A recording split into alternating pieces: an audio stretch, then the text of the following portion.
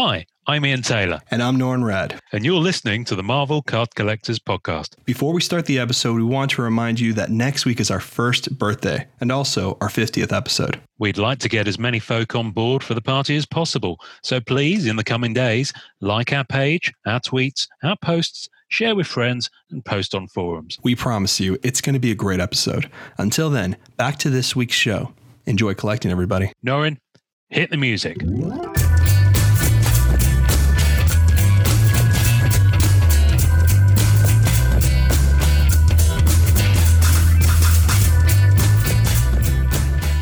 Hello, everybody. My name is Ian Taylor, and welcome to the Marvel Card Collectors Podcast, brought to you by the Marvel Cards Fan Collective, an awesome community of card collectors and creators. You can find our two groups on Facebook, details of which are at the end of this podcast, so come check us out.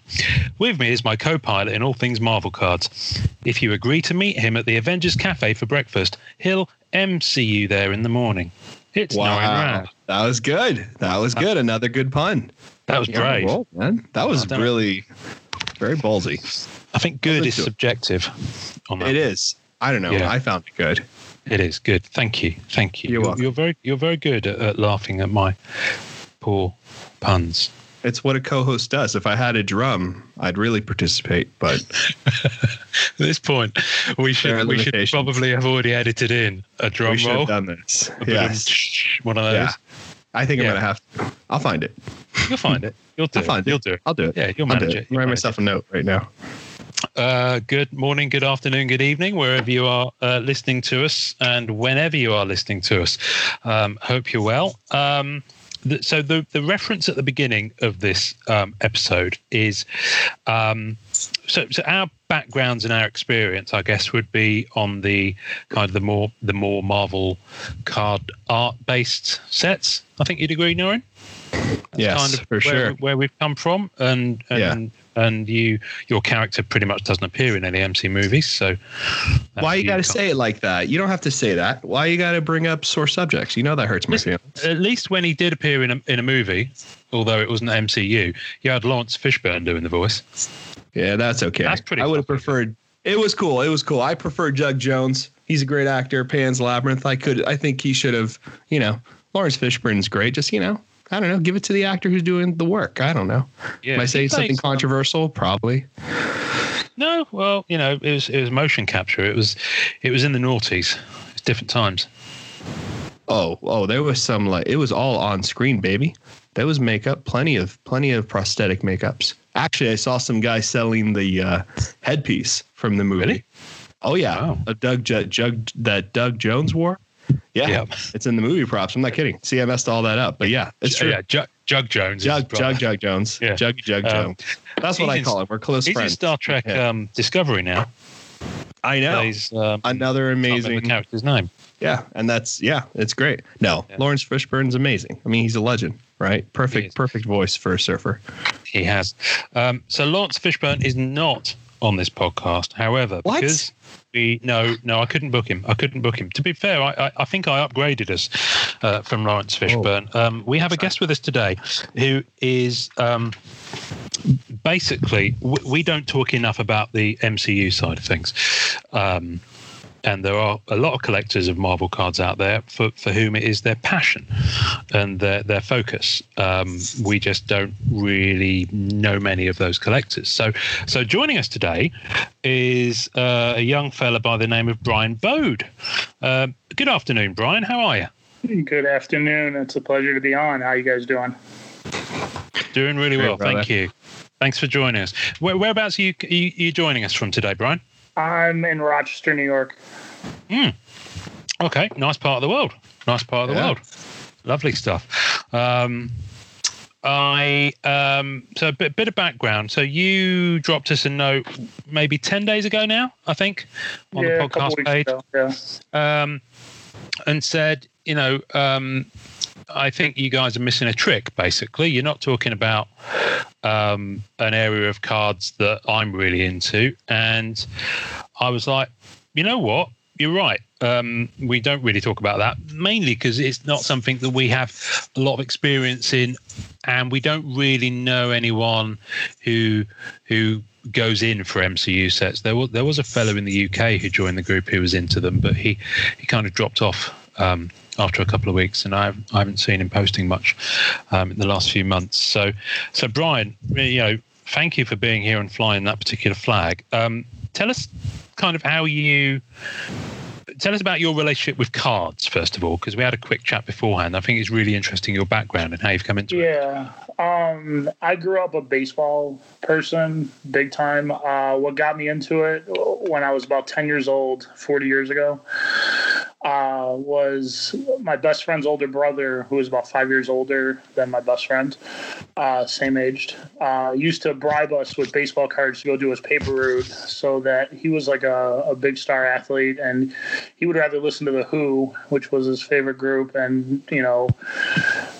talk and make out with girls, and we would do the paper route because we were little kids, and he used to bribe us. And my first recollection of cards was like 1968 Gus Bell and 1973 Rico Petrocelli and John Candelaria and these baseball players, and he would never give us any of the good ones, but that's kind of what started it.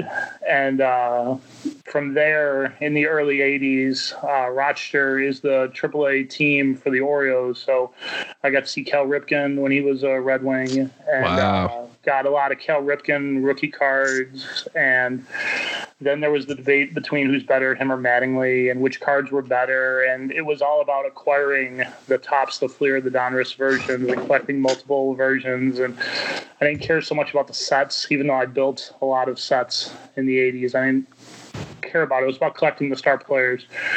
And, and then speculating in the late 80s on, the Dwight Goodens and Darryl Strawberries and Swindells and Tartable and all these players trying to hit a home run, trying to hit the next big thing.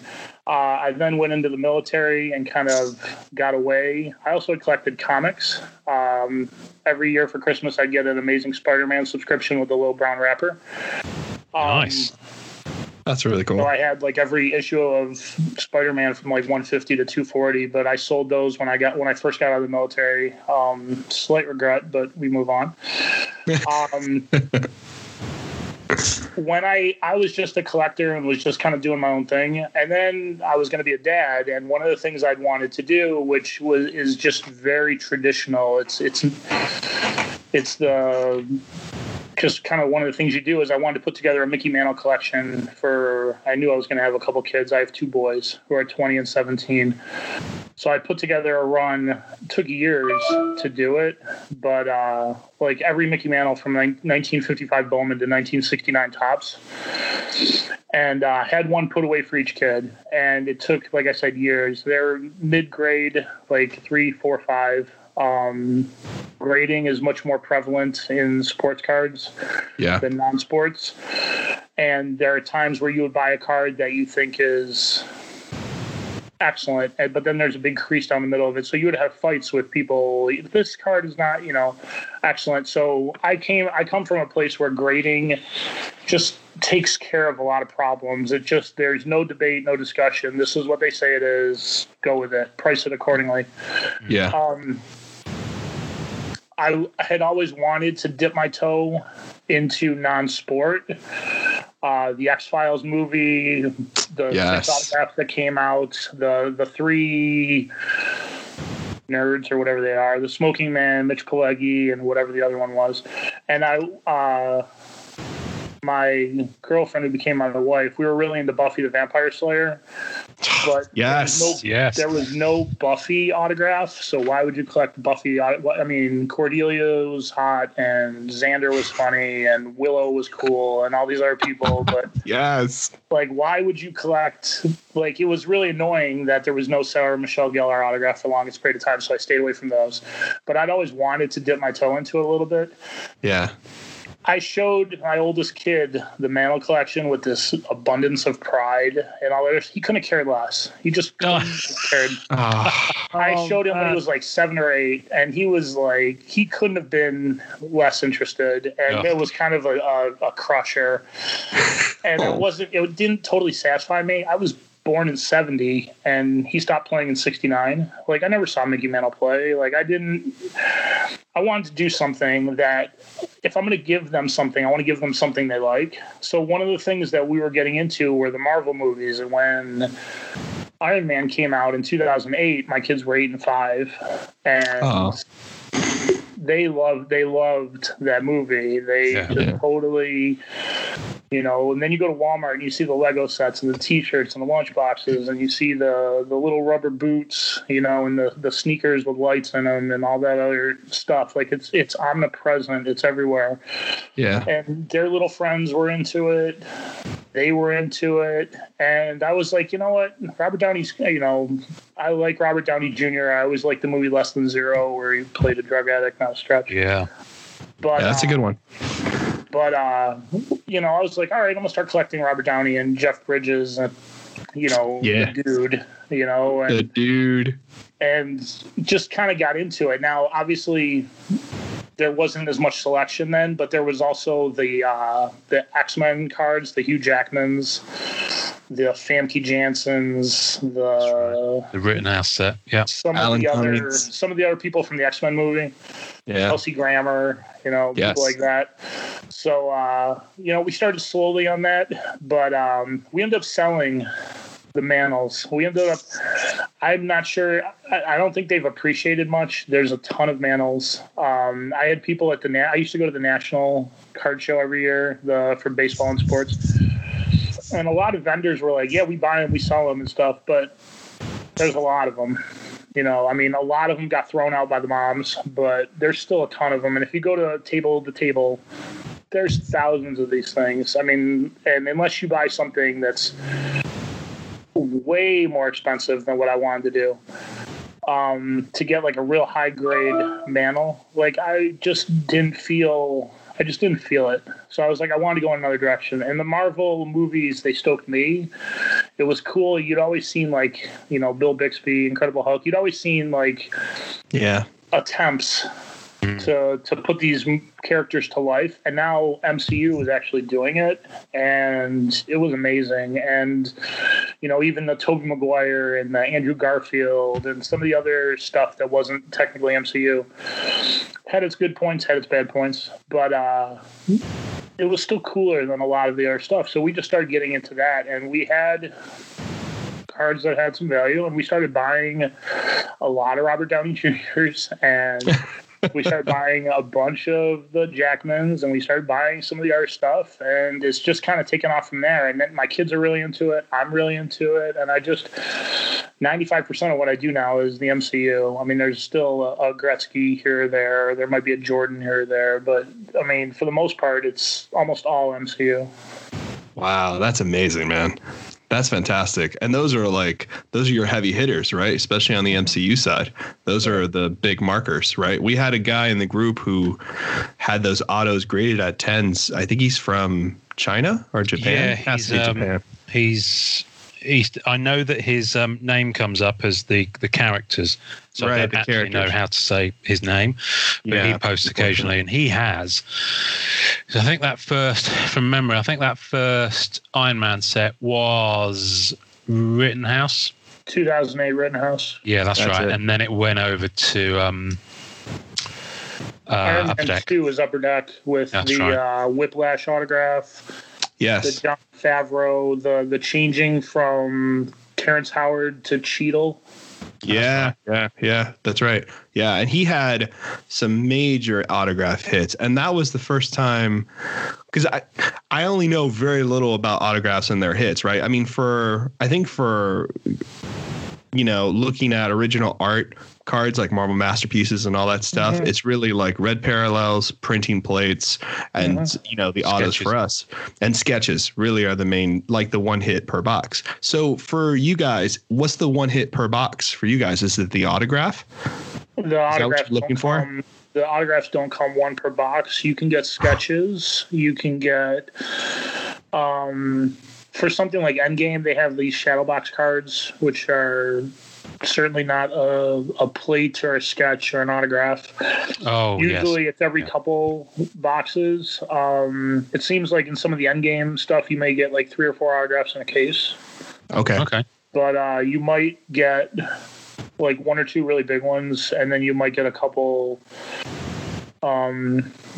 lesser characters or whatever Upper Deck uses to fill out their autographs list or whatever they can acquire. Wow. That sort of thing. But it varies. There are some that are really great. Guardians of the Galaxy, Iron Man, the Avengers, Captain America Civil War has a pretty good signing. And then there's some that are not so good, like Spider-Man Homecoming, other than Michael Keaton, is kind of weak. Yeah. Black Panther was really bad. And some others, like Guardians of the Galaxy 2 is kind of mediocre. But, I'm surprised they would put out a set without the main hitters on there as autographs, because I'm assuming that's the main pool for you guys. Yeah, like Captain Marvel, there is no Brie Larson. Black Panther, there's no Chadwick Boseman. That's crazy, man. And there's no Paul Rudd. Wow. Paul Rudd hasn't signed. He signed for Parks and Rec, whatever that show was he was on. Yeah, But he hasn't signed a Marvel card as of yet. And obviously Scarlett Johansson hasn't signed. Mark Ruffalo hasn't signed. So it would be nice to put together a complete Avengers, the core Avengers, that sort of thing. But I mean, it seems like the train is rolling for what they do have, and a lot of people are really geeked on it. It's interesting you said that one of your big hitters was from China, because probably I've sold a couple things to get even bigger things. Yeah. And I would say, of the last 7 autographs I've popped on eBay, 5 of them have gone to either China or Japan, which shows that there is it's not just America that's collecting. And if you look at basketball, some of the Michael Jordan inserts, there's some really cool, semi-tough, but not really that tough, like Thunder and Lightning, and some of the just sets from Fleer and Flair, and some of the mid-90s sets.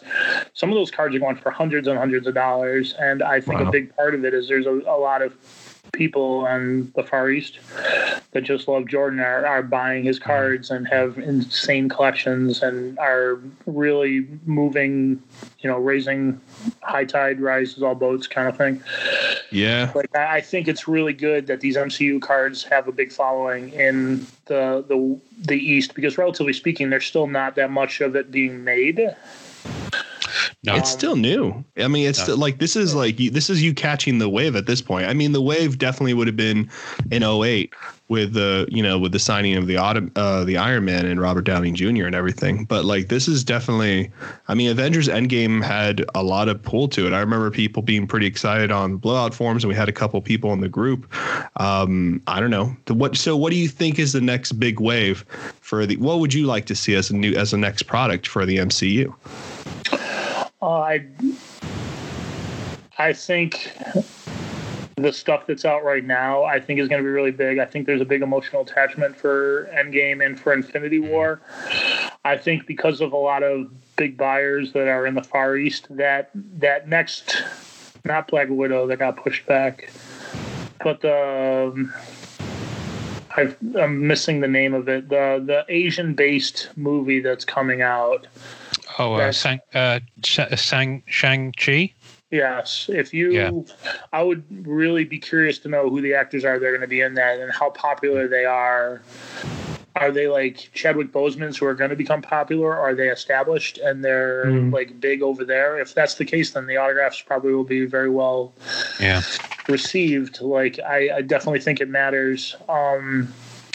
I've been blown away, and I think it reinforces the idea. If you go and if you've ever seen the videos that my kids have of people that theaters of all these different languages of people getting excited when Thor comes in Infinity War with Stormbreaker and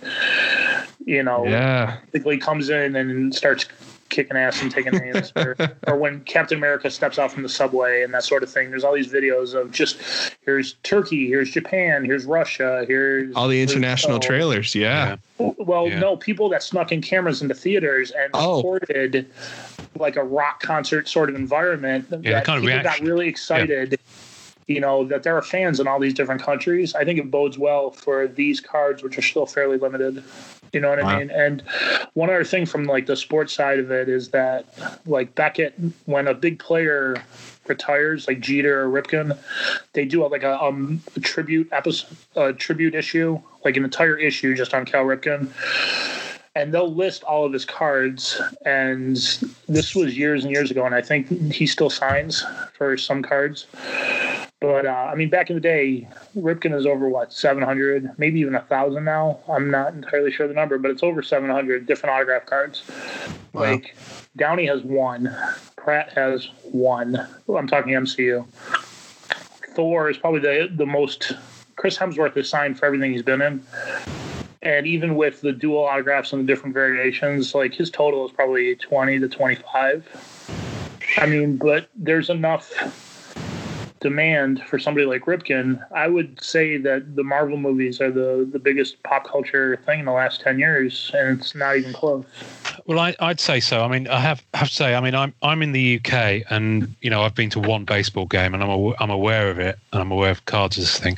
But and I have heard of Mickey Mantle, but everything else you said in your first few minutes of talking was kind of like Klingon to me, because it's simply not something I'm aware of. Whereas whether I was in the UK or whether I was in France or whether I was in Turkey or whether I was in Japan or New Zealand, I would have known Hemsworth, Downey Jr., that they have a global cultural reach, whereas baseball is very geo-specific. I mean, it always makes me laugh that the World Series is just the US.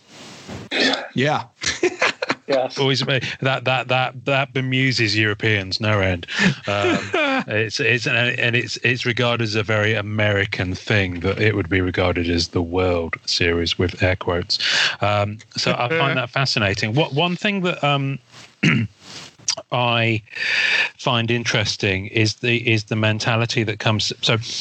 So when I know very few people who look at non-sports, and especially on the comic art side of it, as an investment. They collect for the joy of collecting. They collect for the set building. They collect because they're into a certain character.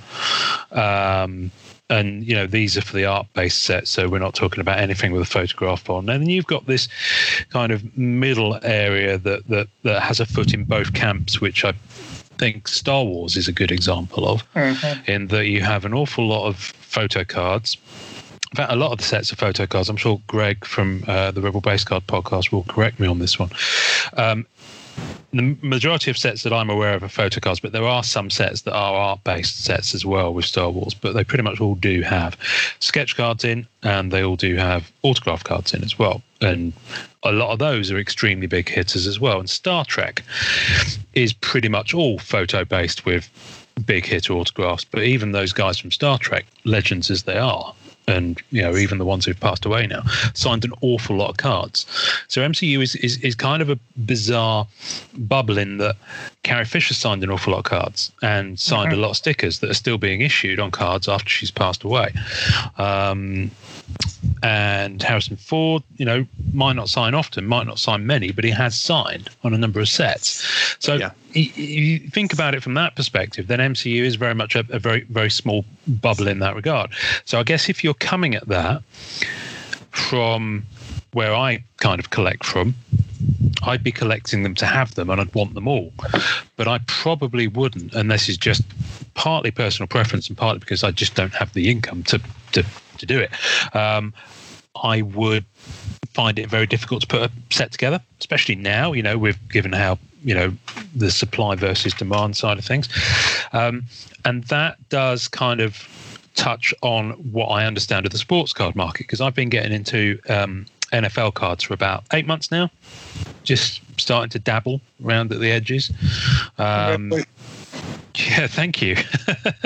and my goodness, it's just we talked about this on an episode about 2 months back, where someone asked us about whether investing and speculating would ever become a thing in Marvel cards versus sports card, and I said, and I still stand by this, but MCU could be the possible exception, that it's a very, very different in terms of the quantity of product there is. So I know from the NFL cards point of view that there are 30, 40, maybe 50 sets put out every year across the entire, because it's all Panini now, but they have all these big brands that used to be other companies. So they have Contenders, they have Donruss, they have Prestige, they have all these Flawless, Immaculate, all these.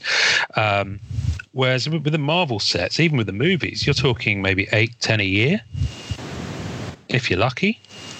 Not that many. Not that many at all. It's a much smaller market for a start. Yeah, probably less than that. And the other thing that I find interesting is because Upper Deck have got the license, and they've got the license for the US, but they also distribute to the Far East. But that's kind of it. So in Europe, a different company have license to produce cards on Marvel properties, and they don't have access to any of those autographs. They don't have access to any of that high-end licensed autograph stuff. They don't do sketch cards. They might do some sort of faux memorabilia cards at best, but that's it. And I can't speak for South America, other territories. I just know for Europe. And oddly enough, I think that's Panini.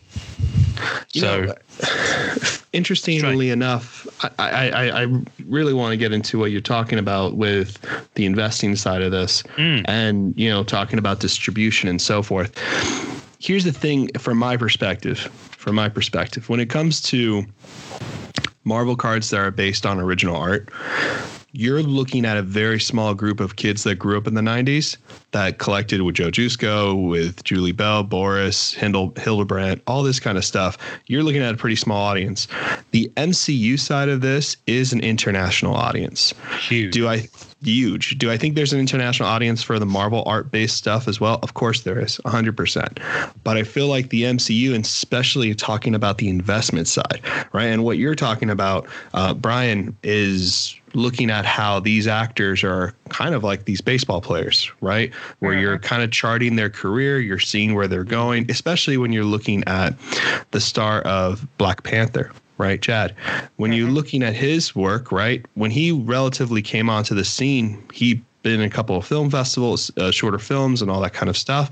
And, obviously a very good actor.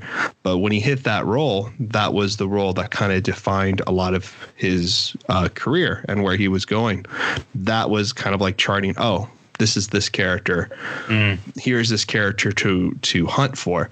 But there's also the thing where it's like, honestly, we can all say there's no other person I think about when I think about Captain America other than the actor who plays Captain America, right? And Disney has done a very smart job of saying, this is the appearance for this character, right? This is what this character looks like. This is ingrained forever. We're going to use his likeness, right? Like your shirt, the shirt you have now, which is a rockin' shirt, right? You look at Chris Evans on there. Chris Evans' image in Disney will always be from those 10 years as Captain America. Always. That will be branded. That's trademarked. That's forever, right? Those are kind of, in a way, the original pieces for those characters, right? You have identities mixed in with those trademarks now of actual people. Yeah, I can see the autographs being the investment, especially for one that will carry on throughout time. That's the thing that I find interesting. We've had a similar experience with the Joe Jusko set, in MM92, which kind of started this off for a lot of collectors. Joe Jusko doing that whole set kind of defined what Marvel Masterpieces was going to be and what it is today. When he came back, it's no coincidence that Marvel Masterpiece 2016 became the biggest set to come out and has brought up the conversation of investment and speculation. Which happened on 2018. Which happened on 2018. And I see that being a pattern as we move forward, especially with MM20, which I'm sure we'll find out hopefully soon about. But I find it extremely interesting what MCU has over the original art. And I do think there's a lot of investment in MCU from this standpoint. I'm also wondering, are grades important for your autograph cards? They are. I know a lot of your core viewers will probably cringe at that. But I come from the sports side where, PSA and Beckett are considered the top dogs as far as, grading and that sort of thing.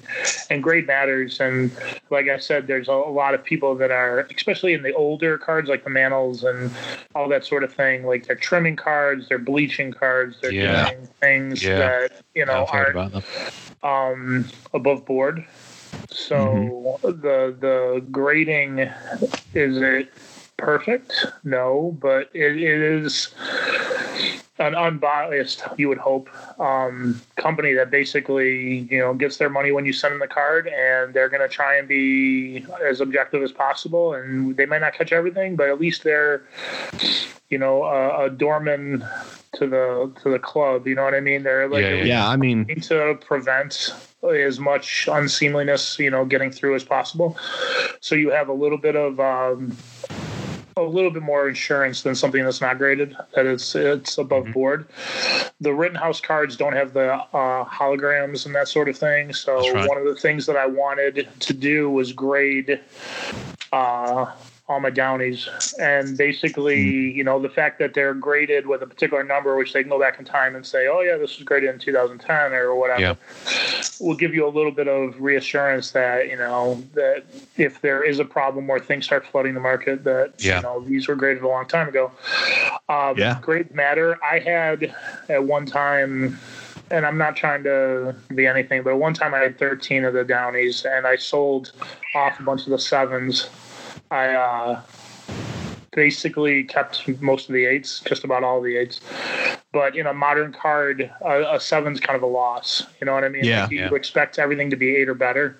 So I was kind of disappointed to get 7s. But so then I sold some of them. I made a profit on all of them.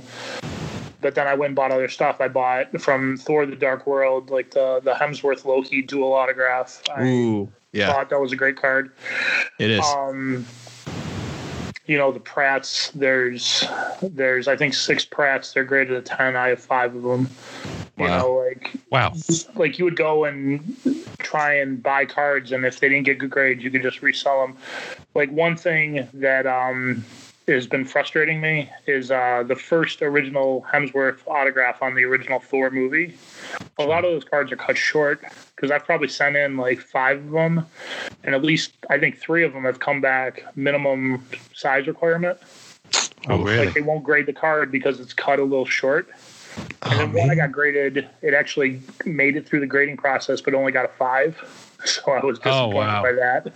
But that's universal though, right? I mean, everyone's going to have that problem. Yeah. So that 5 might not be that bad. You learn, well, then I think I got one as a 7. And I'm like, I'm going to keep it because I'm sick of grading this card. But just FYI, like the Thors, you got to watch the size on them. The only way you know that if you had tried on multiple times to get them graded, and they won't accept the card because it's cut a little short. Wow. So I have to say, grading is coming in. Grading is coming in on the. We haven't done a grading episode yet, simply because we have at least one particular person we want to speak to on that regard who grades a lot of Marvel cards. I'm just going to say hi, Amanda. Amanda, and we love Amanda. And she is she does a lot of grading, and she hooked me up with this fine Black Cat PSA 10. Nice. Which is rather lovely. And I like them. I'm for my wheelhouse has been in the year since we've been doing this podcast, I've changed my mind about graded cards. I'm now completely 100% convert. The only cards I genuinely don't see the point of grading in terms of cards are sketches, but that's 100%. That's just a me thing. But I have a massive comic collection yards away from where I'm sitting here, and none of them are graded because I want to be able to read the books. And for me, if you seal something, and I get from an archival point of view, but I don't buy them to invest. I buy them to read. I buy them to have fun, things like that. So I want to be able to touch them. But this is literally a front and a back. So it kind of makes sense to do. And a lot of character collectors, especially yourself included, Norrin, have started to go after these on just the commons and the base cards and the chase. So basically, and here's the trick for grading cards for me, from my personal standpoint. It's that in the 90s, they were overproduced by hundreds and hundreds and thousands and that. Like, it's just ridiculous how much product is out there from cards that came out in the 90s. So for me, looking at population reports, looking at PSA, seeing how many are out there that are 10, the goal for me as a character collector is to say, okay, I got to get like some of my staples for my collection as 10s. Right. And the most premier set, if there was ever a set, in my opinion, that you invest in when it comes to Marvel cards, you're looking at Marvel Masterpieces. Just based on rarity, based on prestige, based on the name itself. That will be the set that will continue, long into the future. So going back and finding this card that was everywhere in pristine condition as a 10 from PSA, graded, nice, clean, that is for me a benchmark in a collection.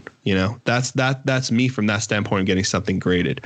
Would I get graded maybe one of the modern cards? Like, I've seen a lot of collections where people get their autographs from MM16 or MM18, which is more of a premier set, which are like an edition of 10 cards, right? The autographs from the artist of that particular character of that particular card. They're getting those things graded and putting a premium price on them, especially where the market is now. I don't see that really working. A lot of the collectors I know are not going to pay a premium price on those, right? Because just to get one is worth it. You know what I mean? But to put a premium price just because it's graded on top of that, you're not really ensuring quality. You're just adding a premium price to something that will be sealed into a PSA grading kit. I think with a lot of those newer cards, because they're quite thick, they very rarely get the high grades. They rarely get the high production grades. Process, because they they are. I mean, you've probably seen them in different. Yeah, I've seen someone have 9.5s BGS of those, and they're nice, and they're very rare to get that high of a grade. But you're already paying. I don't know if you know about those, Brian, about those prices for those crazy things, but they're like $800, $1,000, $1,200 for some of these autographs that are sounding like Jusko or Bianchi. And, right now the market's really high for them. They won't.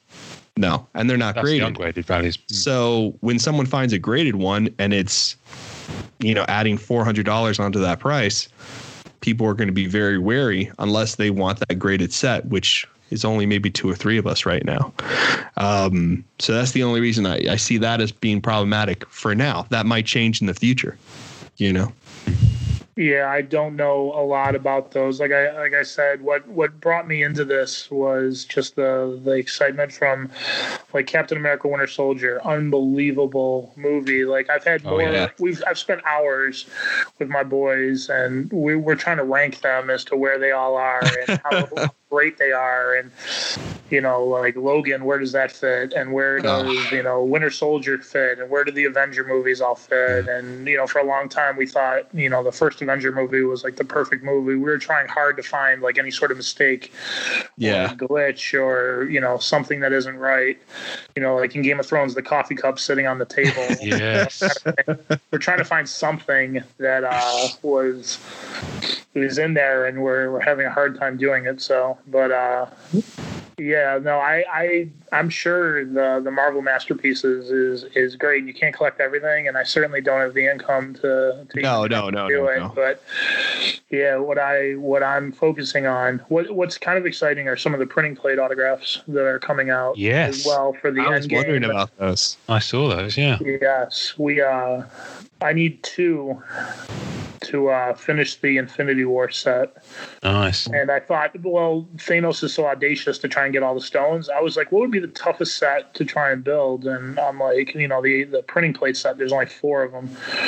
And I'm like, to try and get a set of all of those would be just ridiculous. Would be fun. So one of the hardest things to do.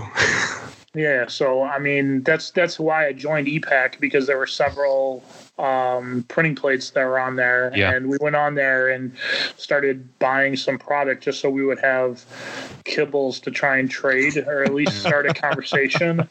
Yeah. Which got me into buying some Fleer Ultra Spider-Man and boxes of the Infinity War cards and whatnot. So, but we've acquired most of them. It's taken a while, but we've eventually worn down people, or they'll put them on ComC and they'll just let me buy them and stuff. So. Yeah. Good. So you say we, is that you and your boys? Yeah.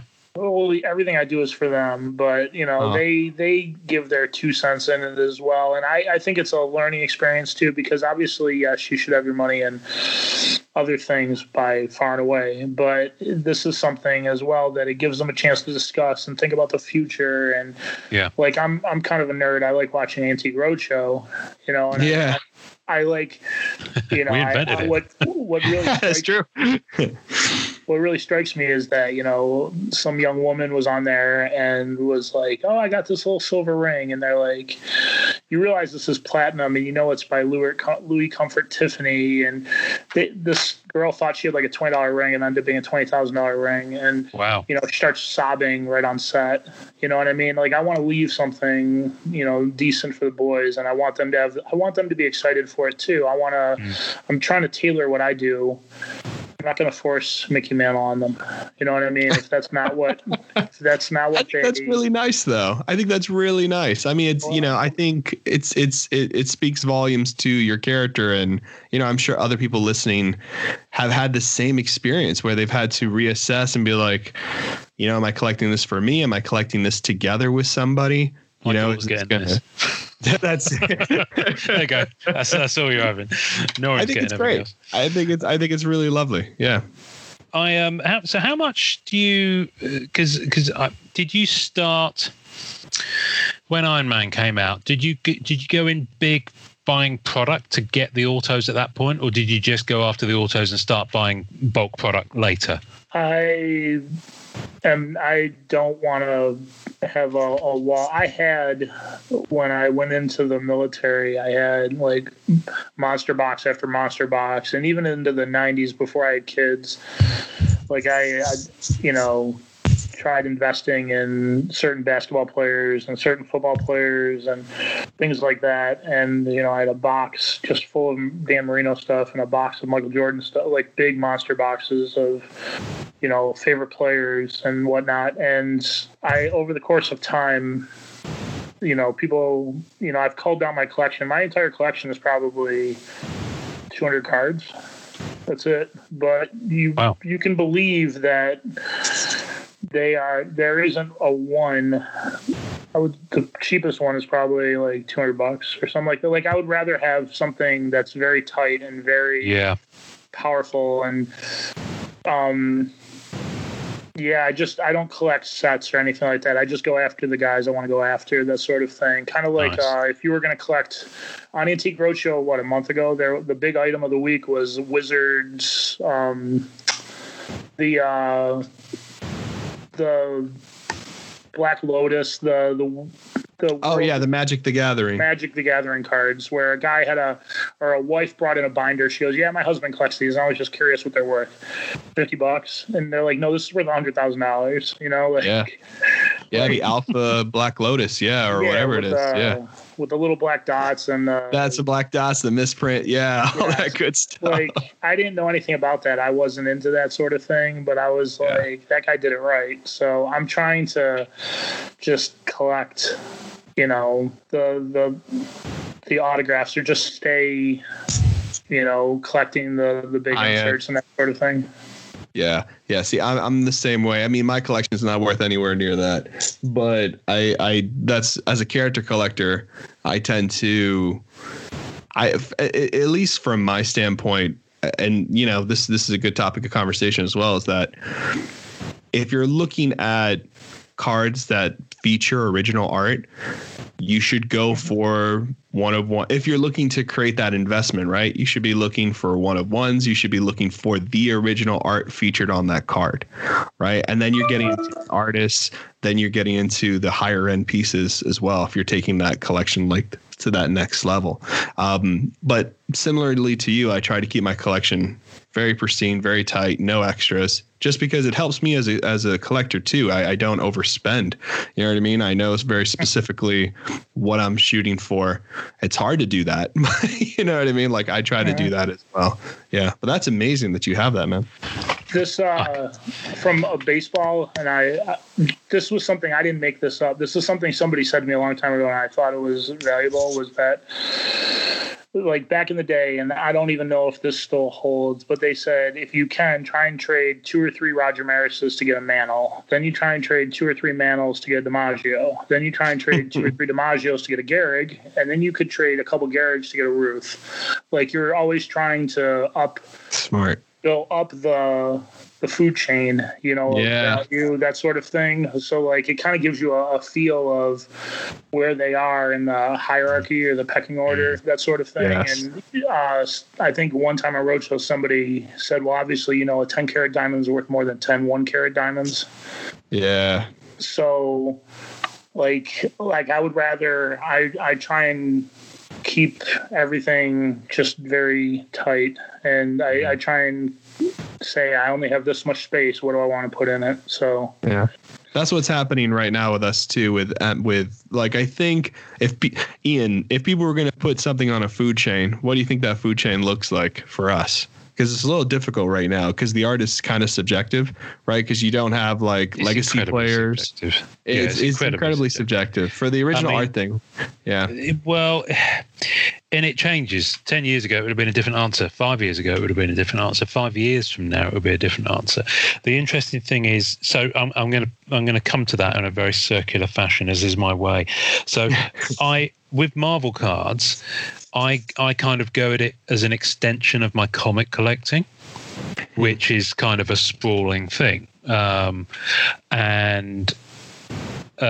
my Marvel card collecting tends to be similar. The only area of focus really is the Black Cat stuff, and even that, just by virtue of how many Black Cat cards there have been made, is pretty big. I mean, once you go outside your sketch cards, Norrin, you've still got all those base cards and chase cards. So that's where the number comes from, I guess. Yeah, no kidding.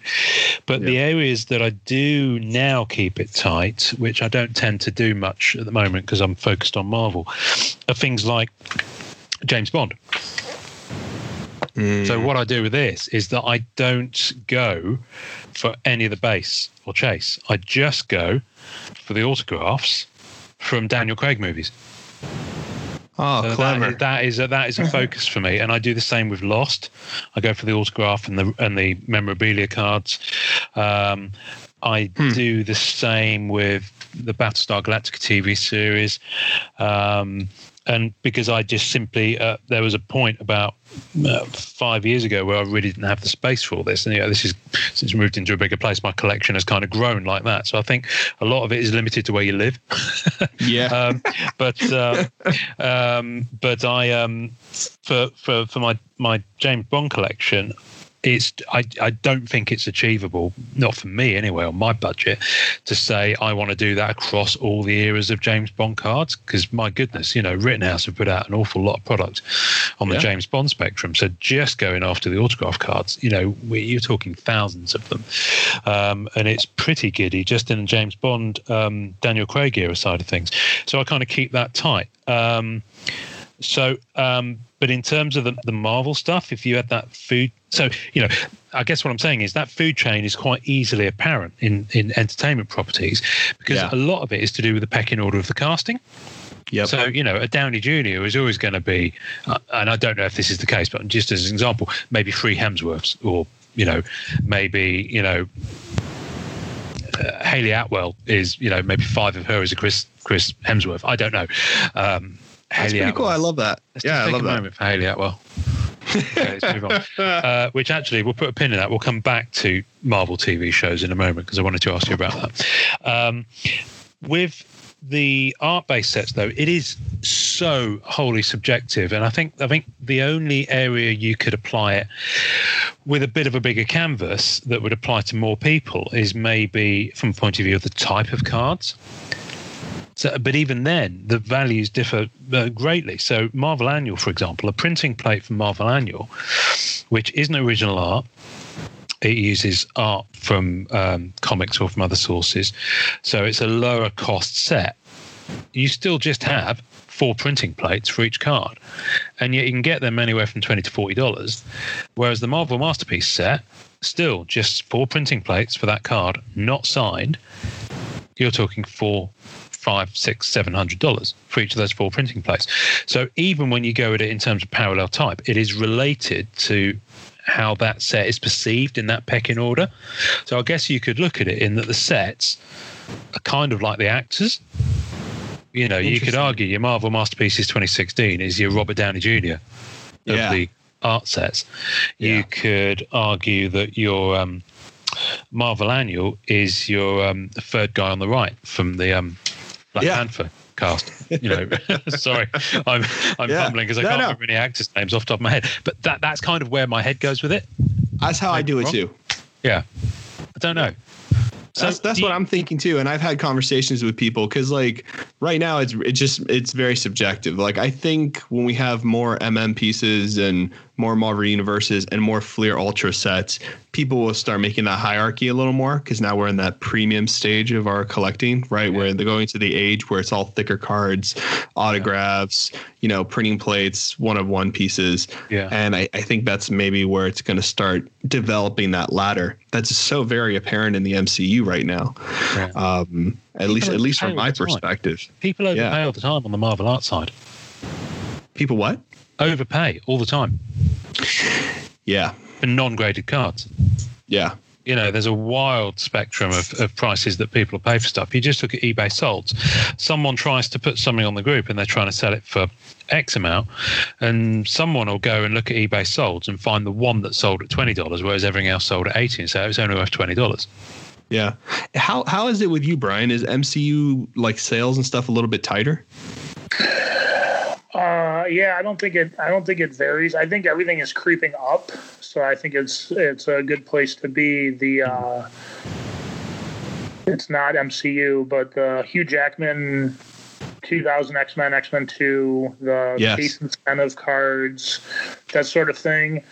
Like I remember buying those for like $199, and there was a guy who really, really needed it for a set or was a real big fan and ended up like doubling the money even after eBay fees by guys like, I got to have this 9.5, you know, Jackman. I ended up selling a couple of them to the guy, and the dual Hemsworth Loki, I know I bought one for like $200, but a lot of them were like $250 and that sort of thing when they first came out, especially because The Dark World wasn't that great a movie. But I could sell those. I have 3 of them, and I probably could sell them for like $900 to $1,000 now, because even some of the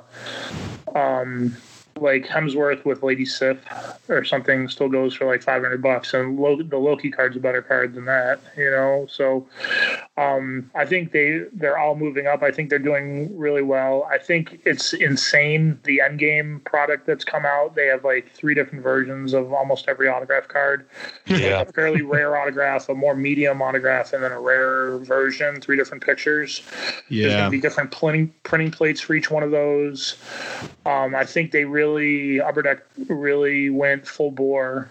As long as they don't keep making like MCU 10 sets, kind of like what Star Wars keeps making sets every year, even though there may not be any real new additional product. Like they just keep rehashing. Let's do a black and white set. Let's do one of these. Let's do one of these.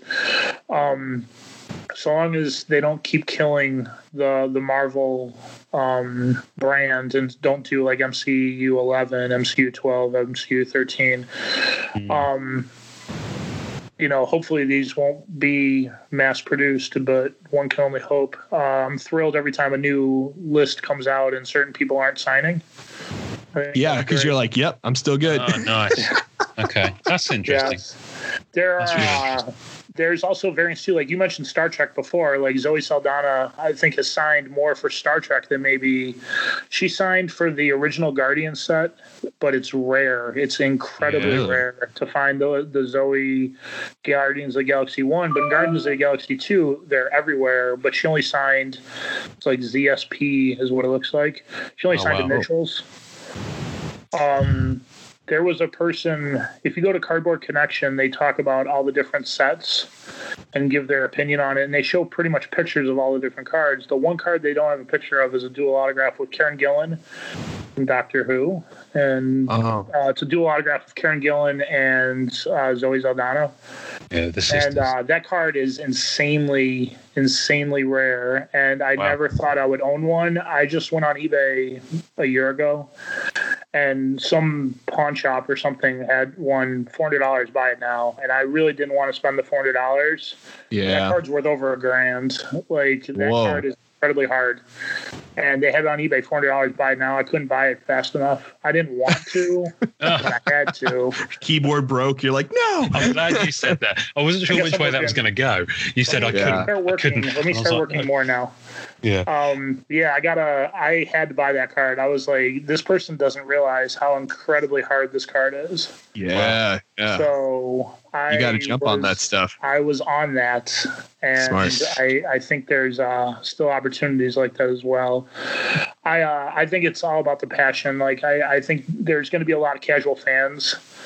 Yes. Who are and if you look back at Hot Wheels and Barbies and G.I. Joes and all these things that people, they always say, like, you know, find whatever kids love and hold it for 30 years and then just let it Megos. Like I grew up with a lot of the Mego action figures. Like I had almost all of those and loved those things to death. Like to see them now in the boxes and stuff are like hundreds and hundreds of dollars. Like I think these movies engender a lot of passion, and I think this will be one of the ways that people, if cards are still collected, hopefully, you know, going forward forever, and with the relative scarcity and the fact that they're, as we've seen, they're being divested all over the place. Like I said, I'm selling a lot of stuff on eBay, and I'm selling more to foreign. I'm using the eBay global shipping program a lot. Well, you know, because they're being sent to China and Japan. So I'm like, you know what? There's definitely a core over there that really likes those, and that can only help, especially when these are produced, relatively speaking, in much less quantities than your standard baseball, basketball. Yeah. You know, the case numbers are just not as high as maybe.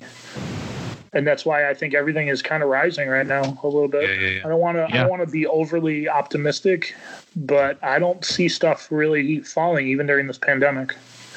You know, I watched a couple of different YouTube channels, some on statues, some on comic book grading and original art, especially from comicartfans.com. And they were saying they had a bunch of dealers on there for comic art, original art, and they were saying the same. They were like, they were expecting prices to kind of start dipping. I am seeing people selling collections because, you know, unfortunately job things and you know, horrible situations are happening all around the world. But yeah, it's pretty steady for the most part, from what I recognize from the other hobbies as well. Yeah, I was. You know, Sorry, carry on. Sorry. No, I was just saying. You know, that's why with the group we have people from the Philippines who also have really impressive collections. And, you know, we're always trying to get more international people, because when you start hunting for one of ones and for low numbers, the better the network, the better the collections are going to be, you know, because these things do vanish into black hole collections, or they vanish across seas and we can't get to them. You know what I mean? And people maybe are not on social media or whatever. This really does kind of help. One thing I did want to ask before I give it to Ian, do you guys know the number of how many Robert Downey Jr. Iron Mans are out there, or like any of these autos? Does Rittenhouse give those numbers, or does Upper Deck give those numbers? There's there on the blowout forums, they've talked about it, and like different people have said that they think there's like 250 of the Robert Downey face cards, and then there's supposedly like 150 of the. Rittenhouse lost the license, and they had more Iron Man cards, but it's the Iron Man suit. There's two versions of it. Yeah, so the one with him with the glasses and the one with the suit, right? Yes. So the one with the Iron Man suit, and I wasn't aware of this when it happened, but when they lost the license, they basically put out something that said it was either like $149 or $199. You could basically just mail them a check, and they would send you one of the cards because they just had to get it off their plate. Wow! So those were never issued in a pack. If you buy a box of Iron Man, the only one that you have a chance of getting is the Tony Stark one, and that one goes for a little bit more than the Iron Man suit one. It seems like the people that collect them prefer the Tony Stark face as compared to the Iron Man. That's interesting. Maybe because the actor's actually being featured on the signature, or because it was actually one you can get out of the box. Right. Iron Man one is kind of a quirky story, never in a box. You just could buy it straight from the company, kind of thing. But it's also the rarity and the hunt is not there. Its initial price in market this is quite of an interesting one because I've seen this before on price perception stuff. Is that if it enters the market with a relatively low price point, then that price perception follows it, even if the market lifts. It will always be at a disadvantage to something that was considered to be a lotto win of finding it in a box. Interesting. So that doesn't surprise me at all. But they're both pretty expensive now, though. They're I'm sure they're well into the four figures now. So. Oof. Wow. So, my goodness, there's one on eBay that's been sitting there. The guy wants $5,000 or best offer, but usually some of them have been selling for around like $3,000. Okay. But I do think over time, I think it's going to be easily a $5,000 card. Yeah. Wow. That's amazing. How cool. Oh, imagine the commission you'd lose from eBay on that. Thanks, eBay. I've started listening to it. I haven't listened to it for a couple of weeks actually, because Kevin St. Jack, good evening, Kevin, and he crosses quite nicely both sports and non-sports Marvel. He's very much in both camps. So he recommended the Hobby Hotline, which I don't know if you've heard of, Brian, but it's kind of a live call-in podcast, and the guys who do it all present different sports-based podcasts. And so they have people calling in who are collectors, but people also run other sport. You throw a rock and you can hit a sports card podcast. It seems we're the only one that I'm aware of focused on Marvel cards, and that's pretty cool. And they were saying a similar thing about the market didn't seem to be dipping at all. This was about 6 weeks ago. One of the other interesting things that caught my recollection earlier is when you were talking about the grades and the sevens, and you sold your sevens, is that they were talking about graded cards recently, and this is something we are going to get more into as an episode of its own thing, because we've only kind of touched on them. We've talked more on this episode about them than any episode so far, and they were saying that from a grading point of view in sports cards, a lot of the thinking at the moment with modern cards that you get graded would be to, when you get them graded, keep your 9s but sell your 10s, because 10s will always attract more of a premium on the sports card side, because they were saying that a lot of sports cards, because for whatever reason, either the volume of them or the way they're handled or etc., getting the 10s is actually quite difficult, even when they're quite largely produced. I just thought it was fascinating. They were saying that 10 was such a, if you get stuff back and you say you send in 10 of a card and you get 3 of them are 9s and the rest of them are 10s, they said keep the 9s for your personal collection but sell the 10s because you'll make more money. So I thought it was fascinating. That's interesting. I would never think of that. Interesting. Yeah, because I never would think that. I mean, I would personally fund my 10s, fun to get 10s by selling 9s. You know what I mean? Similar to what we were talking about with Brian, selling a couple. I'm not saying that that's the overall trend. That was just what they happen to be advising in that particular conversation. So I've taken that out of context. What I'll do is I'll try and find that episode and I'll pop that on the tasting notes for the show. So that'd be fun. Go and have a look at it. But I think it's fascinating. I think there's a lot from the way that this, because I think we talked about this on that episode where we talked about the hobby recently, where we talked about the comparisons from what I understand of how sports cards work to how non-sports, and specifically the section of non-sports, which is Marvel cards, works. Is that it's chalk and cheese in that you have entire businesses that run based on sports cards. There are very few that do that on non-sports cards, and even them have a foot in the sports world. I don't think anyone can do it on the Marvel side.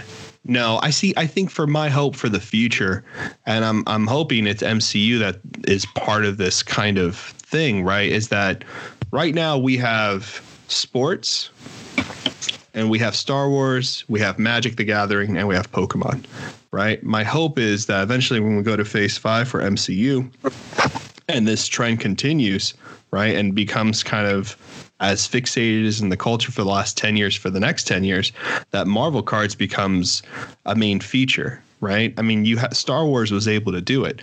You collect Star Wars cards, that's a whole world of its own. Does that make sense? You know? Yeah. So I'm hoping that Marvel with its own podcast, right? Yeah. Well, that's what my hope is. I'm hoping that Marvel cards can reach that kind of plateau. Yeah. And, you know, I have seen a little bit of the MCU stuff, Brian, and I do think the MCU is probably what's going to carry it to that prestige. To be honest with you, I don't think it's going to be, and this is my personal opinion, obviously, I don't think it's going to be the original art, even though I would love it to take it to that level, but it's going to have to be the MCU cards that takes it to that. And you know what? We've talked about this before, Ian, right? Yeah. Can you go to a Target and a Walmart and a retail store and find some MCU cards? Absolutely. Can you find Marvel Universe or any of those guys anymore? No. Yeah. You know, the product that's out there, the product that people will be familiar with are going to be associated to these films. Yeah. Yeah. It's fascinating. I don't know. Do you touch on the any of the properties that Marvel do that aren't filmed? So do you touch any of the Netflix sets in terms of the autos, or any of the MCU kind of Agents of S.H.I.E.L.D. and Agent Carter, that kind of set? I have not. I haven't watched Agents of S.H.I.E.L.D. I just haven't had time. I know between Arrow and Gotham and Supergirl and, you know, Legends of Tomorrow and all these different things, like there's something every night. Like I'm not able. I still would prefer to watch sports or, you know, movies or, you know, whatever. Play chess online, like whatever. Looking for Starbucks coffee cups in Marvel movies. I mean, that makes sense. Yeah. Well, yeah, we're trying to find it. But no, I haven't really gotten into those. Just can't be everywhere, like I said. Yeah. I would ask you guys a question. There have been people that I've chatted with on sites that, well, two things. I think that you had said before, one thing not to grade are sketch cards. I almost think the other thing is, like, I do have a couple Star Wars cards. My oldest kid really likes Star Wars. So there were a couple Tops on Demand, like the little 20 card sets where you get one autograph per. Oh, that's right. Yeah. Like I got a couple of the Sam Jackson 1-of-1 autographs. Like, ooh. I haven't sent anything in to PSA in months because of the pandemic. They were shut down for a long time and whatnot. I'm going to get those graded, but I'll probably just get them graded authentic just to protect them. But I wouldn't grade them because it's a 1-of-1 that sells itself and it's autographed. Right. I don't think the difference between an 8 and a 9 matters a lot, but I would like it slabbed just for protection. Yeah. So I think 1-of-1s, I don't know if I would pay for anything other than authentic. Just keep it cheaper. You know what I mean? Love that. Just keep it protected. But there have been a couple of people that I've said, hey, I have these Iron Man cards, especially the ones where you could buy them. Like, other people bought them and then I bought them from them. Like, and I haven't bought an Iron Man card in probably like 5 or 6 years. So I was dealing with a different price line when I bought them. And they're like, that's terrible to grade. They're not in the little hard plastic with a little gold sticker that goes. Oh, the archive sticker. Yes. So there are people who are like, you know, I wouldn't even pay for that card because it doesn't have the gold sticker. And it seemed like there are a lot of people, and I was surprised that other people were jumping in on, why would you pull it out of there? That's how you know it's authentic. I'm like, you could hot glue a stupid gold sticker onto I don't know how much that. People seem to think that was the end all be all. I'd be curious, since you guys are closer to that, I would be curious to know what your opinion is on that, because I felt like I was in some sort of Twilight Zone when I was like, I'd rather have a card encased and sealed than have a gold sticker on the top of the plastic. Like, so we're talking about the Rittenhouse ones where they put the gold. Yes. In fact, I've got a couple here actually from the James Bond set of the people multi-case incentives. In those stickers. I'm like, I'll cut the sticker and I'll grade the card. Like, you know, I'd be for curious me, to know what your opinion on it is. So I recently bought a card that was from DC. So it was a DC sketch card of Robin, and it was on our archive case hit, right? So it was one of the rare cards where you had to buy a case in order to receive this special sketch, and it has the gold sticker on it, but the card's not in a penny sleeve. The card is in a top holder with that gold sticker. And does that bother me? 100%. Do I want to take it out there and put it in a penny sleeve? 100%. But here's the thing. Sometimes those cards for me, when I buy them, I really like them and I want to keep them, right? I have this kind of instinct that I've developed many times, which fails me. Sometimes it helps me out. It doesn't matter. Where I'm like, okay, am I going to keep this card forever in my collection? Right.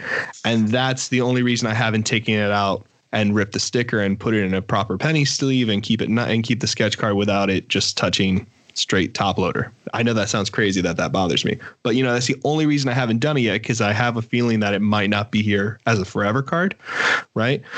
Mm-hmm. I have seen collectors who want that gold sticker, that want that card in the way it was distributed. I have seen that. Yeah. Yeah. No, that's me. I'm putting my hand up. That's right. That's right. Yeah. That's right. I just prefer it. But I think you're talking about a very different thing when you're talking about, okay, someone posted something on the group the other day about a Marvel Universe 1990 hologram, saying that it felt a bit off. And it was like, well, the production quality varied on those, and who... Seriously, for a card that mass produced and that low in value, why would anyone do a knockoff of it? So it's like, it's kind of, you've got to kind of have a bit of pragmatism about it when you're looking at that.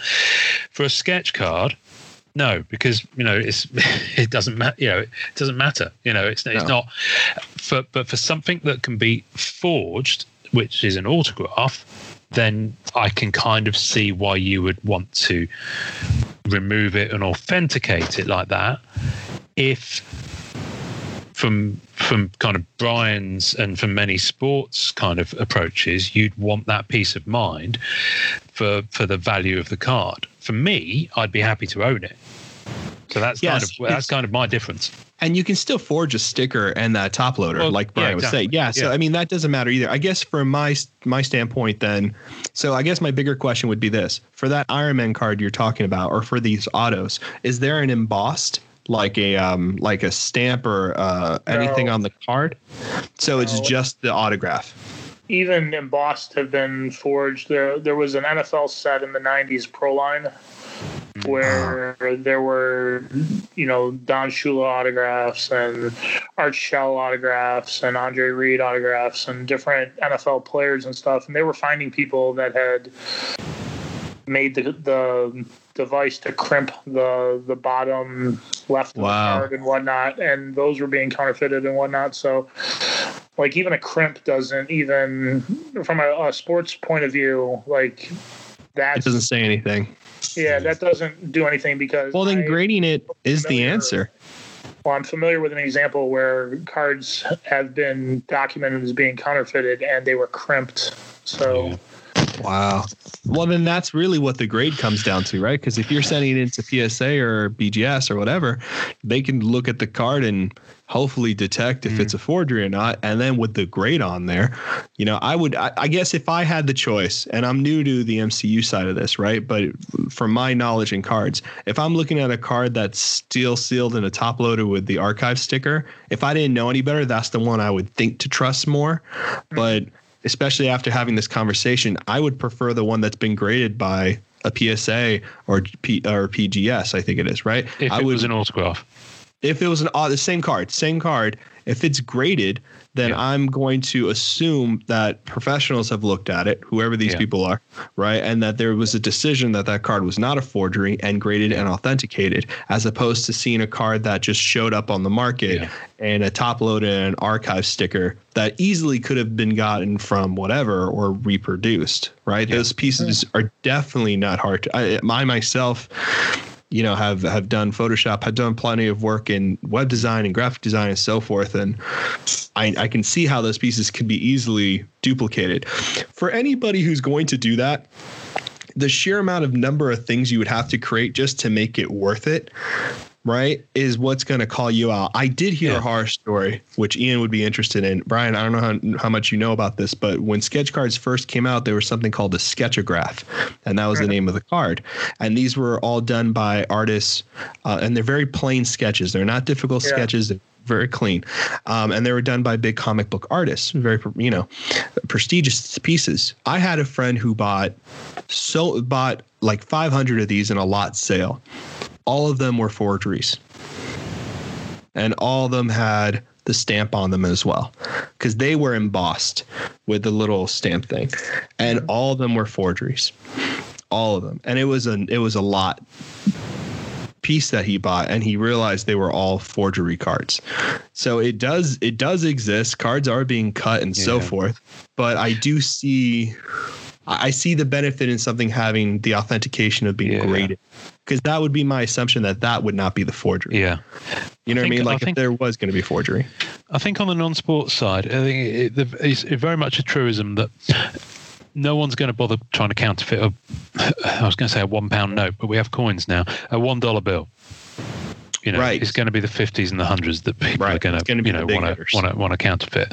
So the only occurrence I've heard of, and this ties back to what you were saying about Rittenhouse Autos earlier, Brian, is on that first Star Trek set.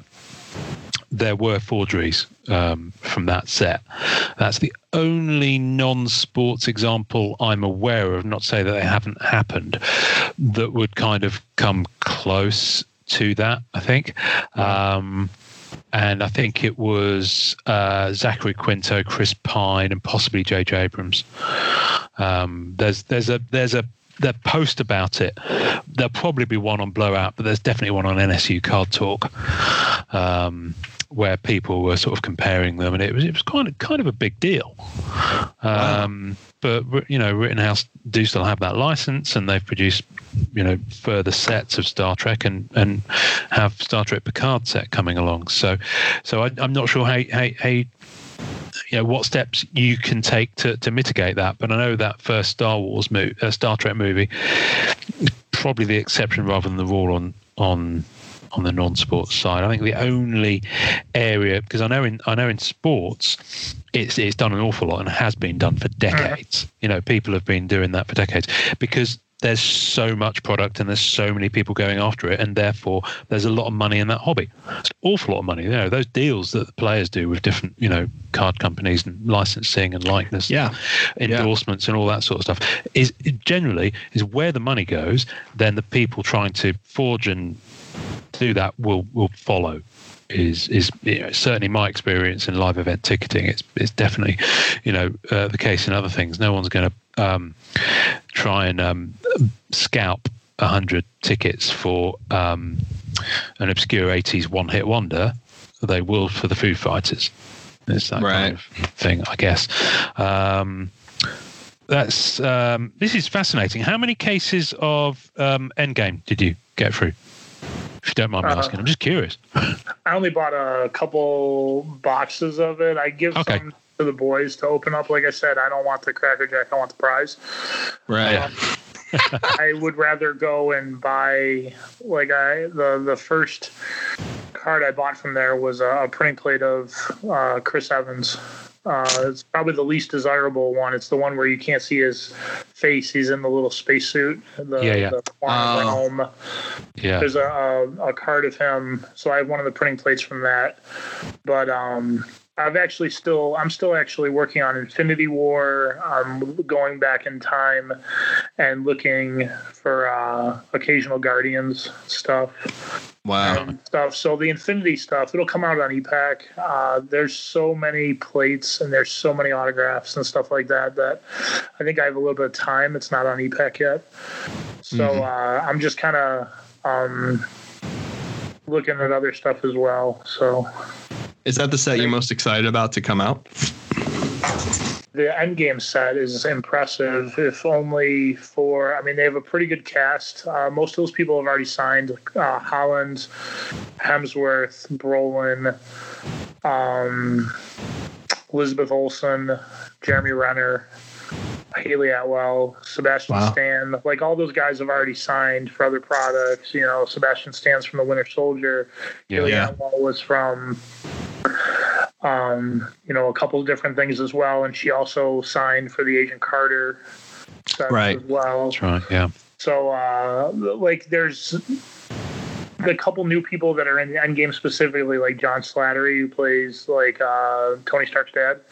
Yes. And I love him. Ross Marquand, who played the voice of the Red Skull. That's right. Yeah. Walking Dead. They're cool. I'm not sure I'm going to buy any of those. Like I said, I have a safe deposit box where I put everything in. So I have a finite amount of room, and like it kind of disciplines me to basically, you know, I'll often ask myself, does it deserve to be in the box? You know what I mean? Does it bring the overall cachet of the box up or down? Mm-hmm. So then that helps to make a decision as to whether or not I'm gonna do it and whatnot. So here's a little trivia thing to tie stuff together, because we were talking about Angel earlier on. No, Buffy. Sorry, and Norrin and I are big Angel fans. We've talked about. Yeah, I love Angel and Buffy. We love Fred. Yeah. Amy Acker, I think it is. Yes, that's right. Which reminds me, I still need to finish season 2 of Dollhouse. Anyway, I'm big into Firefly as well. I've got a master set of the Inkworks Firefly, so I've got all of those in the binder. So satisfying when you get a binder for your set. And Serenity I didn't do, but I didn't finish. So I think that's one thing I probably will try and do, is track down all the rest of that cast autographs, because Shepherd Book, can't remember the actor's name, has passed away now. Anyway, I digress. Trivia tip. So in the I want to say, don't think is it Avengers? Anyway, the kind of, I think it's the first Avengers movie. He's talking to Loki and giving him his marching orders and that. The guy who played that character kind of out on that space. Yeah, asteroid, that was Alexis Denisov. Yes, who played the Watcher. Exactly. Yeah. Wesley Wyndham-Pryce. He married Willow. Yeah. Yes, they're still husband and wife. They are indeed. So there's a little tie together of the universes. Yeah. That's and nice. I'm sure we can tie that into the American Pie verse somehow, but I'm not sure how I'm sure if you get a flow chart, it's like 6 degrees of. I'll work on it this weekend. Let's do that. I'll draw some connections. It is fascinating. The thing is, there's so many things you can collect, and I'm evidence of where that falls down on a limited budget. So I admire that you've got that focus. I really do. Hats off to you on that front. And it's a lovely little kind of niche to get into. I guess my question would be, if anyone kind of, because we do have people who listen who are kind of just coming into collecting and they're not sure what they're going to go for, is if folk were going to go into the MCU sets and were going to decide to go for the top end, the cream on the top, what would your advice be? Someone new coming into that now that train's already moving. Kind of like buying a Mantle or DiMaggio, is put money away and make your. If you go to the Blowout Forum and go to the vintage section, you'll hear about like, I only make a purchase 2 or 3 times a year, but I'm buying this 53 Topps Mantle or whatever. They're whatever their holy grail is. Yeah. You know, I always wanted to get one of the Harrison Ford Indiana Jones cards. I never could do it because they were always like $5, $6, $7 grand. I was like, I'm not doing that. But I would definitely. I said, do we have rookie cards? I'm not sure if that'll ever be seen that way. Like Derek Jeter is a very distinct 93 SP rookie card. Like the Downey, I guess, is one. You know, Chris Evans in Civil War is his first autograph. Yeah. You know, do you want to get the single card? The single card probably is more desirable than even the duels. There's a Renner. There's 3 duels. There's the one with Sebastian Stan, so it's kind of like the buddies. There's an Evans with a Renner. So it's 2 of the Avengers, which is kind of cool. My youngest and I debate. We argue over which one's the better card. And then the third one is Evans and Emily Van Camp. Who, yes. Oh, yes. So, I don't have that one, but we have the art too. But, I would probably just do the single autograph. The Chris Pratt, I think, is great. The Zoe Saldana, if you can find one. I would not buy the Guardians of the Galaxy 2 ones. They're mass produced. Plus, she only signed initials. In the movie theaters and just online, I'm surprised at Tom Holland. And you can misstep. I would only say take a look at the Tobey Maguire autographs and the Andrew Garfield autographs. So, I have several of both, and I don't think, they're not really going up, but they're kind of staying flat or maybe going down ever so slightly. So this isn't perfect. But I think the Hollands are decent. I think I'm not a big fan in the end game of they have autograph cards with little diamonds built into the card. Oh, are they the exquisite ones? They're kind of like those, yeah. So the ones that are numbered to 25 and 49 and that sort of thing. I don't know if that is necessary. That's where I think we're jumping the shark a little bit. Yeah. But I would just go with those people, and also which ones are going to be real. Chris Hemsworth, Bad Times at the El Royale. He was in the Seal movie. He was in Red Dawn. He was in a bunch of other things. Chris Evans in Knives Out. If you have a guess as to which actor might become, I kind of think a lot of these guys are going to be this generation's Brat Pack. Yes. Yes. You know what I mean? So you got your Downey and Pratt and Hemsworth and Evans, and you could throw Scarlett in there if she ever signs a card. Yeah. Ruffalo doesn't. If any of those guys sign, game on. There's plenty of collectors, and you guys know this, who prefer the female characters. So I think Elizabeth Olsen, her cards are. I'm surprised how much they sell for. They're really doing pretty well. Haley Atwell, maybe not so much, but just keep looking. And I think, like I said, if you really think these are going to be international, then that blowout post recently where a guy mentioned the Jay Chow, it certainly wasn't me, but it was an astute observation, because when you look at these next Marvel movies, if there are going to be stars that are going to be popular in other areas of the world, then, having a chance to get an autograph card, you may see the demand spike because of other areas, not just us. Yeah. Smart. So, I would just keep an eye on all of that stuff as well. Just kind of like in baseball, you're looking at stats and what team they're on. Are they going to play in the postseason? And, all that sort of, just a lot of different factors to look at it. I don't know if I can give a great answer, but no, that's fine.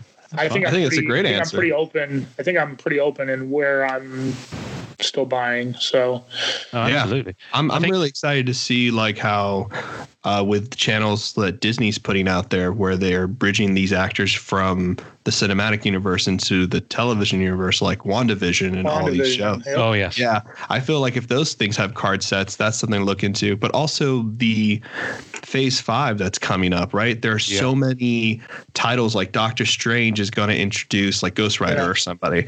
You know what I mean? Those will be first appearances in MCU cards. So I'd be interested to see what those do as well. Yeah, I definitely think we definitely would like a Bettany card as well. He doesn't have one. Yeah, he doesn't have an autograph card. There's still a lot of people that they could get that I would love to see. You know what I mean? Rudd. Yes. The rest of the original Avengers. Bettany. Some others. So. Yeah, I definitely think it's going to become a thing. And the other thing is, and the other question, the last question maybe I would ask is that because of EPAC, there's so many. I'd be curious to hear your guys' opinion real quick on this, since you guys are on EPAC, correct? Yeah. You guys know about the achievements, right? So somebody this past week hit the Cumberbatch Shadowbox autograph. They built this set of Indigos. Oh, I saw that. Yes. Yeah, crazy. So that's a great card. I have one Doctor Strange, the Vishani Vestments, not the prescription script card. That's the other version of the autograph card. But there's only 5 or 10 of these letterbox Shadowbox cards or whatever. I mean, it's insanely rare. There's so many different wild. There's Holland autographs. There's Brolin. There's gold numbered to 15. There's all these different versions. It'll be interesting to see who can keep up with it and who can catalog it and who can come up with a good value. And they're so rare. Are they even going to have a value that anybody's going to know? You know what I mean? I'd be curious to get your guys' opinion. To me, I'm almost just would rather stay with the Pratt and the Downies. These other cards are insanely cool. Yeah. Or if a tree falls in the woods and nobody sees it, is it there? How many people even know these cards exist? I love that. A lot of people. That's brilliant what you said. I really love that idea because e-Pack Achievements is 100% like that. We've had episodes recently where we've hunted down, and you've dabbled a little bit on the Fleer Ultra Spider-Man, so you know what that's like. Where we've gotten rainbows from them, right? Mm-hmm. Well, no one knows those cards, right? They don't really exist all that often, right? Especially the web rainbows, right? Those are so insanely difficult to get. You might know the base rainbow, but the web rainbow hardly ever comes up. And there was always speculation, especially when Ian and I first started going for these things. People were like, don't worry about the web. It's never going to happen. Just be good with, getting the one printing plate and the rest of the cards. And then all of a sudden, because the product's been out for so long. And the original art. We were able to pick these up. So for e-Pack Achievements in the future, what I'm seeing in terms of how people are going to price them is that they're very much going to factor in the amount of cases they had to buy to the actual achievement. Oh, yes. And we've seen a little bit of this when we've had a set that came out recently. I forget the set. Ian knows this. Maybe it's Marvel 80th, where you could get the original art as the Marvel achievement. 80th. Yeah. And that original art comic book pages usually sell anywhere between 15 to 2,000. And I think a lot of people can't value those pages any higher than that because they're not specific to the set. It was a nice art. It was a nice achievement thing and so forth, but people can't value that any higher. I think the casual viewer who goes on eBay and all of a sudden sees this card that was an achievement card and they have no idea what e-Pack is going to be a skeptic on what this actually is, whether it's authentic or not. Is it a real card? It's a real card, right? They're going to assume e-Pack is just a digital card. Right. Man, we have callers and people we talk to all the time in the group that are like, well, e-Pack only does digital, right? Yeah. And a lot of these rainbows, a lot of these pieces are getting picked up, maybe not for great prices because you have to buy so much product because it's a gamble, it's gambling, but they are picking them up. I think the only way those cards are going to sell for high prices is to the very small audience that knows what they are and are willing to pay them, or e-Pack actually finally starts catching on. They come up with an app on the phone. It becomes a little more accessible to people. They change their layout on the site. It's either going to change with the popularity of the site, or the audience is going to be so small on that achievement that the price for that card is going to be very, very, very difficult to gauge. You're not going to have a large audience fighting for that one card, I don't think. Or one of the things that occurred to me is that, especially with e-Pack, where they can control how many are out in the wild because they know how many have been broken, is introduce some form of the population stat. Yep. Where, there's only 99 of these, 62 of them are in population. Yep. So that you know how many are out there and how many are left to go for. I don't think they'll ever do that because they want people to still be buying stuff. Hopefully when products start selling out, that's what I'm hoping, because that really does bother me. I think people should know, like Topps does. Yeah. Well, Topps releases the print run, but after they've sold them all, See, and that's my problem with Upper Deck right now. My critique would be that they really should start thinking about once a product sells out, they should put some figures for people so they know what's in market. Absolutely. Just to counteract forgeries, counteract sales, try to give people some kind of a gauge, because we've made some some of these rainbows that require like 100 cards, physical cards, to claim. And it's like, well, then how do I price this one card? And I've seen examples for that. If you go to eBay now and look at what those Fleer Ultra Spider-Man rainbows are up there for, the price is ranging pretty significantly. All over the place. It's all over the place. There's not a proper gauge on that whatsoever, because people are thinking, well, if I made a web rainbow, which took 100 cards, and this was like a web once per pack, this is a specific character, right? What do I price that as? Because are there 5 of them out there? Are there 10 of them out there? The product hasn't sold out yet. And then they reset when you claim the cards. So those 100 web cards that I've spent, so long collecting are suddenly back into the market until the product sells out. Like, I'm just not sure where those physical cards are going. You could have had them exported and shipped to you. And had right. So I could have just taken the 100 and been done. And does that mean if everyone did that'd completely bugger up their business model? Right. That would mess them all up, because then you couldn't claim those achievements. They'd still earn the 25 cents. There's not a lot of transparency there. And because there's not a lot of transparency there, it makes it very hard for collectors to accurately gauge this. So I think people are going to be getting some really good deals. I think some people are going to be sitting on these cards until they get to the price that they feel it should be. And that's going to be the discrepancy. But right now, willing to pay as well. I don't think there's a straight answer for it, to be honest. I think people are going to gauge them extremely high or be reasonable, and people are going to make out like bandits. I don't know. I'm going to start circling us into land, gents, and return your tray tables to the upright position, please. Okay. The bar has closed. So we did a little poll. I did 2 polls on MCCW. So we've got about 1,100 members. And the poll was, so the first poll I did, MCU sets, love them, don't care for them, dabble a bit, or very into the autos / higher end of them? Let us know, please. And I put these polls in the field, as it were, after you dropped us a line, Brian, because I thought, I'm just going to see, what's out there. So 3 options I put on them, but because as with Facebook, people can add a 4th. So first poll, 48% said no, don't touch them. 40% said dabble a bit, but prefer art-based sets. Yes, really into them was 11%. And just 1% said yes, but only into the comic-related character inserts, plus Stan Lee and other comic artist autos. So you'll know this, Brian. A lot of these sets have a subset of kind of comic covers, or Doctor Strange has one called Strange Moments, I think.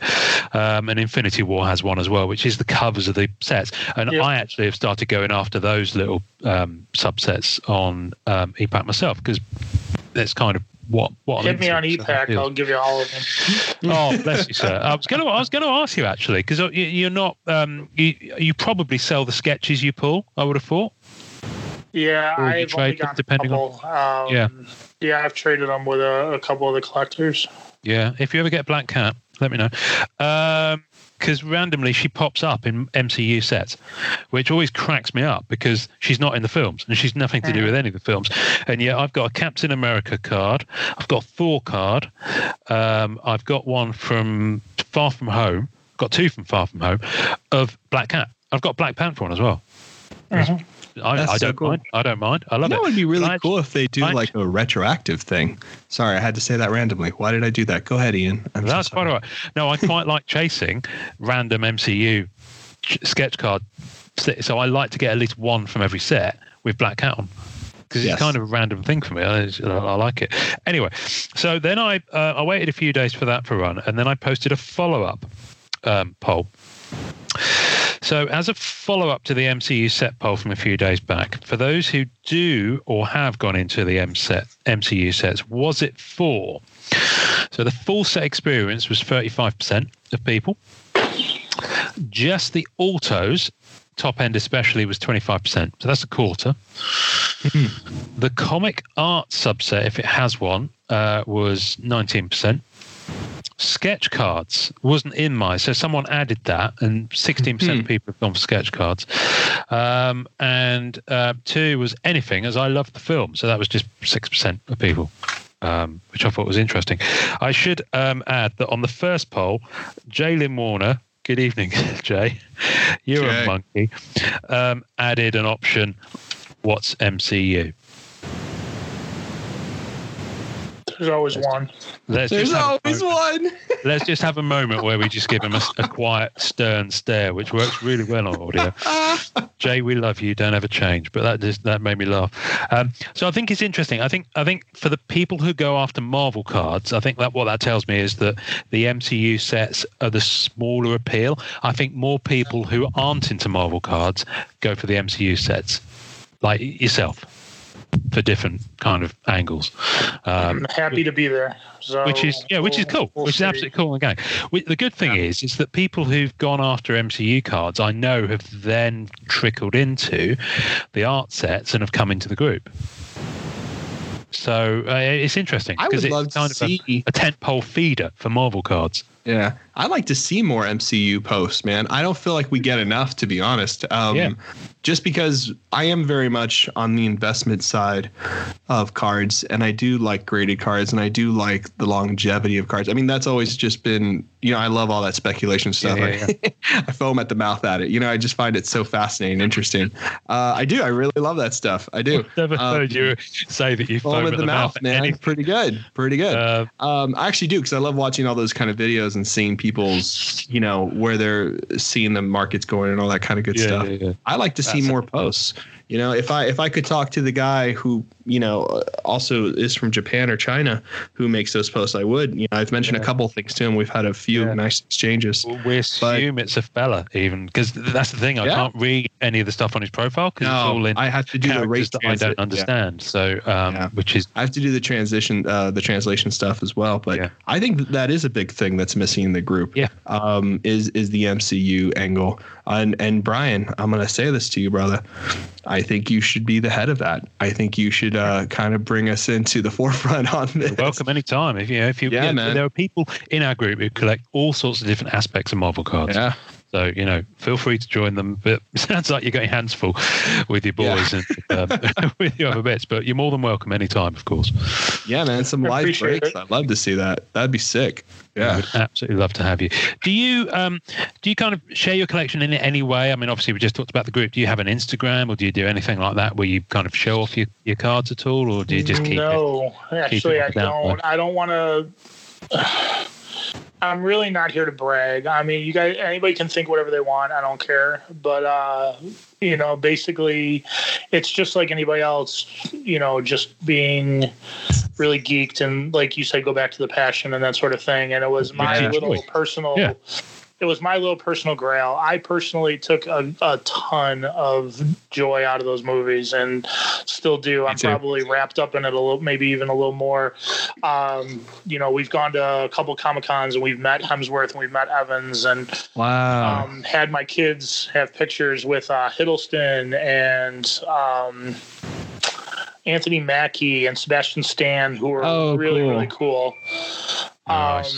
And my youngest, whose favorite character is Captain America, we bought a big metal Captain America shield, and it's got a bunch of signatures on it. So, it's really been a thing in our house to really be knee deep in it. And the cards, I just think, have great potential. And I'm trying to be as Vulcan, and I know I'm being a fanboy, maybe to a point, but if you look at the print run and just the lack of sets and the amount of cards, period, and you look at the global desire of these cards, like I said, some of I would say 5 of the last 7 have not been shipped to the U.S. Global shipping program, Erlanger, Kentucky, send it via eBay. Like a lot of these things are going to Japan and China and Hong Kong. So I definitely think there's a market. And like I said, you've seen the videos where all these people are geeking out in all these different places. Like to me, it just seems like if history is your guide and you try and guess, which players, Ichiro, his cards did really well for a while because people were buying them in other areas, that sort of thing. Like, if history is your guide, like, these things have some real potential. I just hope that the card companies don't screw it up by, like you said, with the Carrie Fishers and printing autographs of, the Clone Wars, and the guy that took over for Peter Mayhew. Now he's got autograph cards as well. You know what I mean? It's like they're really overproducing sticker sheets, all that kind of stuff. Yeah, like they're still cranking these things out in, like, how many Nindum autograph cards, how many different sets do you need a card of him? You know what I mean? Like, no, it's a lot. I wouldn't mind just having one.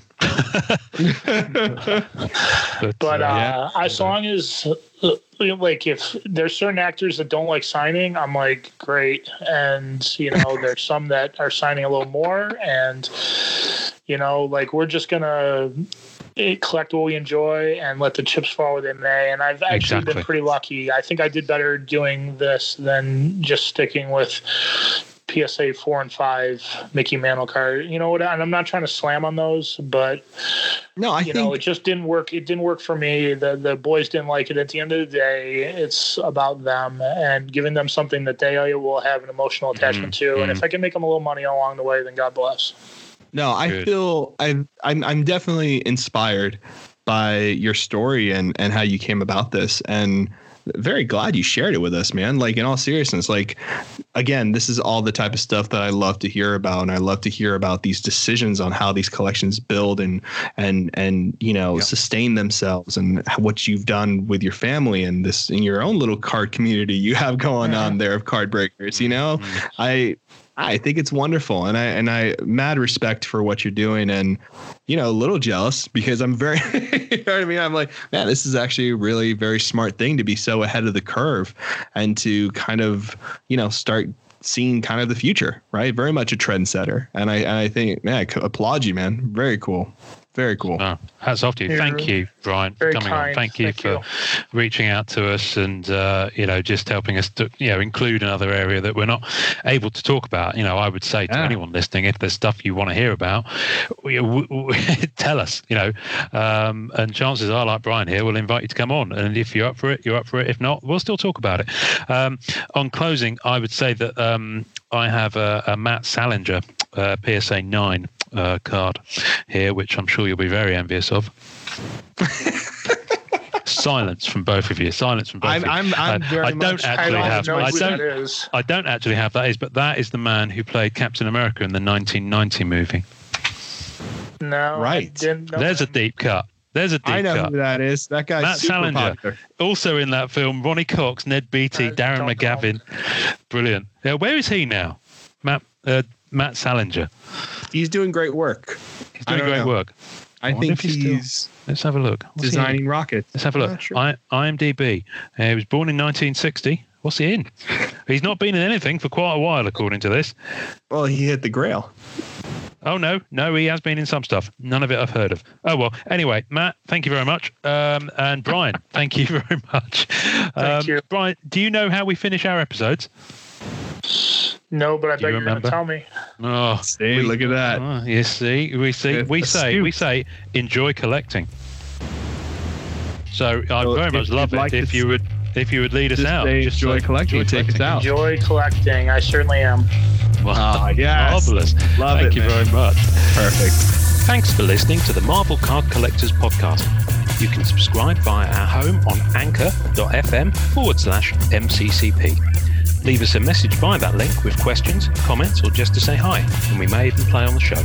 We're also on iTunes, Spotify, and all major podcast platforms. Our podcast is at the MCC Pod on Facebook and Twitter, and you can find links on our Facebook page to the two groups MCCW, Marvel Card Collectors Worldwide, and MMC, Marvel Masterpieces Collectors. On Instagram, find us at MM Collectors and at Sketch Card Hive. The great music we use is called Rocket Power by Kevin MacLeod. Thanks to the collectors, artists and creators who support the Marvel Cards Fan Collective. We'll see you next time, and remember, it's a small hobby but a fun one. Make mine Marvel and enjoy collecting.